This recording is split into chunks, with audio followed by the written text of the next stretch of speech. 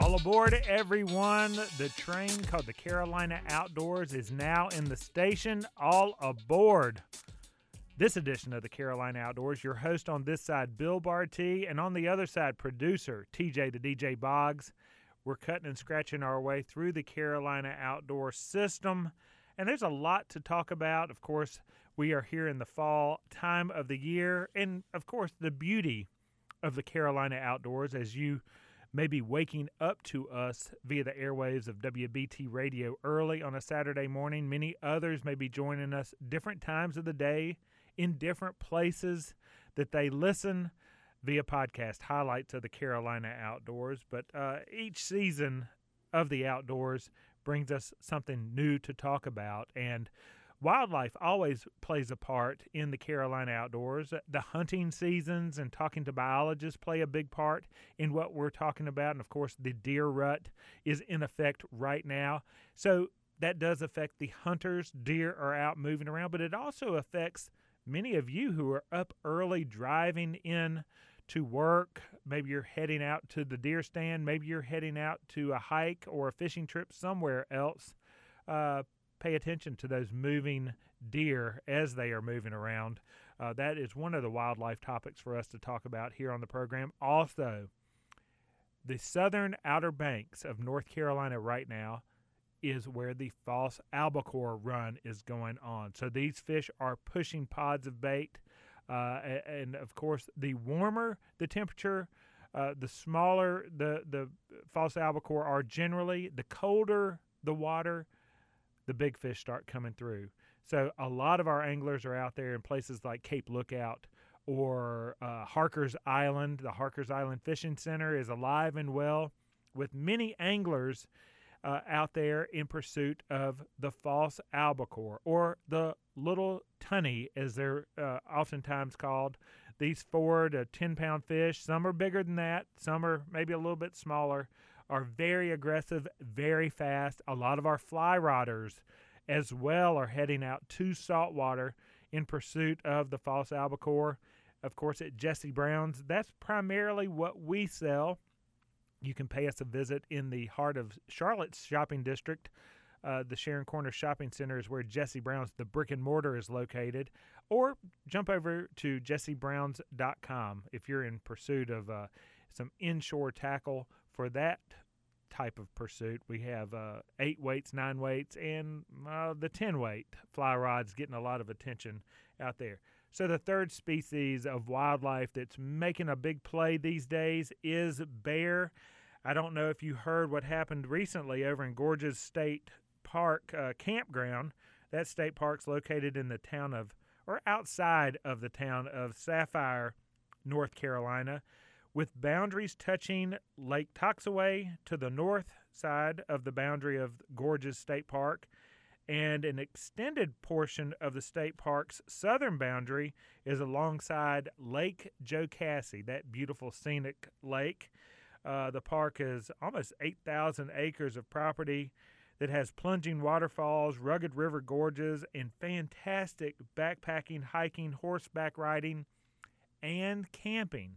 And that camping is where the news was recently, because the campground has been closed. It's closed for 2 weeks into the middle of November. I think it's going to open up November 15th or 16th. Check the website to make sure. We'll have it posted up on the liner notes for the Carolina Outdoors. But what happened was a bear reportedly tore apart a trailer that was parked in the Gorges State Park campground. It ripped apart the trailer overnight, and no report on if anyone was inside of the camper. No one was hurt, no bear, no visitors were hurt, no park staff.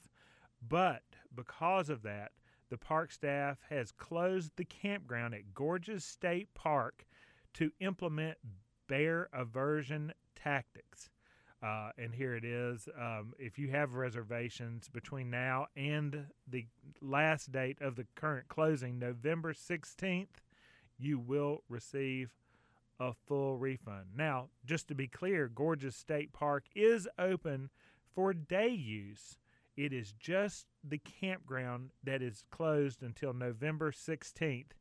If you're heading out there to Sapphire, you can enjoy all of the amenities that are there at Gorges State Park, except for that campground that is closed. It's a beautiful park with a lot of things outdoor-wise to do. But be aware, be cognizant of wildlife that are out there, and we'll find out what the park staff's bear aversion tactics are.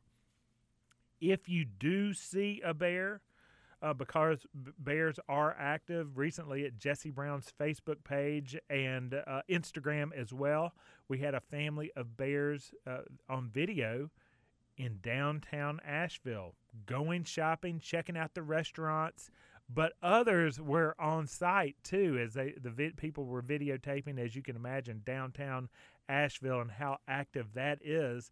But these black bears were going through Asheville just like they were tourists in town, checking things out. Reports were that many people were chasing the bears, teasing them. You can imagine that type of wildlife in Asheville, not the bears being the wildlife, but the human wildlife as well. That is a no-no, because bears can be dangerous. They can be unpredictable, although attacks are rare. Do not approach wildlife like the black bear.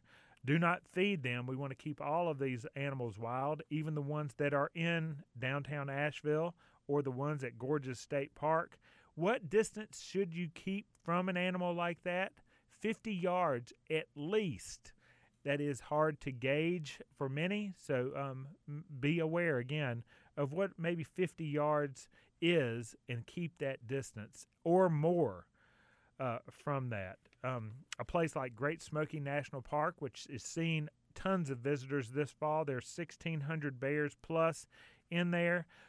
We want to keep food and garbage away from them. That also helps keep them wild. If you are in the backcountry, always pack up everything from your food to your deodorant to your toothpaste. All of that can attract bears unnecessarily. Back to Gorges State Park, there is no report on what the attraction was for that bear to tear away the siding of that camper. We'll post that news report up at Jesse Brown's Facebook page for you to read and see. Essentially, it pulled all the siding off. I don't know if they were cooking bacon in there or had a bunch of honey in the refrigerator or what was going on. There's two different behaviors that a bear may do aggressively. One is an offensive behavior, which would be something like storming at you. If a bear comes at you quickly, if you are just in that position, change your direction. If that does not work, yell, make yourself big, make yourself dominant, make yourself authoritative. We sell pepper spray at Jesse Brown's. That's something to utilize as a last resort if the bear is offensively engaging you. And lastly, if it gets to you, then you fight. There's also defensive behaviors from bears: snorting, scratching the flowers, the growth, the flora, fauna around it. If they're doing that, that's a signal to you that you are too close to that bear and you need to make some more distance. That's a wildlife report here on the Carolina Outdoors. Don't worry, there's more coming up. Again, I'm Bill Barty, your host of the Carolina Outdoors. We're going to talk more about wildlife in the outdoors, more about fishing in the outdoors, and more about what's going on in our Carolina Outdoors.